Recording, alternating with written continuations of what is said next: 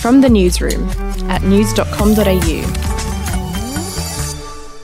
G'day, I'm Andrew Bucklow. And I'm Lexi Cartwright. And this is the latest from the newsroom. It's Tuesday, the 8th of December. We start this morning with some good news. The German mother and son who sparked a major panic after accidentally being allowed to skip quarantine have tested negative to coronavirus for a second time. Yeah, the 53-year-old woman and her 23-year-old son arrived in Sydney from Tokyo on Saturday and triggered a health emergency when New South Wales police wrongly allowed them to board a flight to Melbourne without going into hotel quarantine. The pair were sent into quarantine upon their arrival to Melbourne, along with 179 close contacts, including all the passengers on their flight from Sydney. They have now tested negative to COVID-19, meaning those close contacts can be released from quarantine. In other news, and residents from Victoria and New South Wales are now allowed to enter Western Australia without having to undergo mandatory hotel quarantine for 14 days. South Australian residents will have to wait just a little bit longer. They'll be able to enter WA from midnight on Thursday, pending no further outbreaks. Overseas now, and doctors have warned that President Donald Trump's personal lawyer, Rudy Giuliani,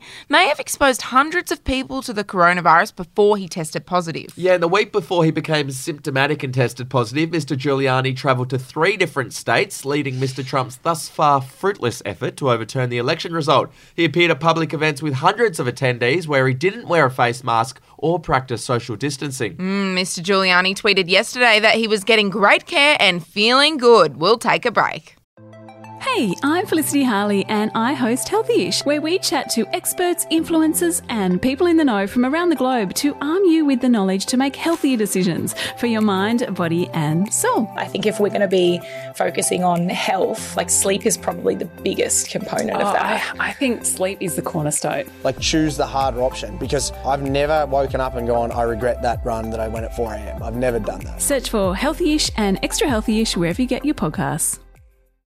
Alrighty, to entertainment now, and Bob Dylan has sold his entire catalogue of songs to Universal Music Group in what's believed to be the biggest acquisition ever of the music publishing rights of a single act. It's not known exactly how much the songs were sold for, but people familiar with the deal have said it could be up to $400 million. Oh, far out. Dylan sold more than 600 copyrights spanning 60 years. Alright, to sport now, and there'll be a new event at the Paris Olympics in 2024. The International Olympic Committee has announced that breakdancing, yes, breakdancing has been added to the Games. There are also a few events debuting at next year's Tokyo Games, including skateboarding, sport climbing and surfing. Bucky, what a shame that they're not introducing competitive news reading. I'll tell you what, you wouldn't get a medal. And hey, if you'd like to celebrate the end of the year with a bang, we're giving you the chance to win a share of $5,000. Head over to news.com.au/win to enter our Christmas cash giveaway. That's it from the newsroom. We'll have another update in the Arvo.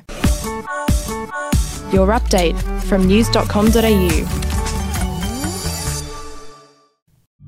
The podcast Faith on Trial looks into Hillsong, both in Australia and the US, and takes both the listener and hosts on unexpected twists and turns in the story of Brian Houston and the Singing Preachers. There are 2 incidents involving Pastor Brian. The Australian journalists uncovered a litany of alleged criminal behavior in the megachurch. Financial gifts were being given to the leaders of the church. Listen to Faith on Trial Hillsong ad-free on Crimex Plus on Apple Podcasts today or wherever you get your podcasts.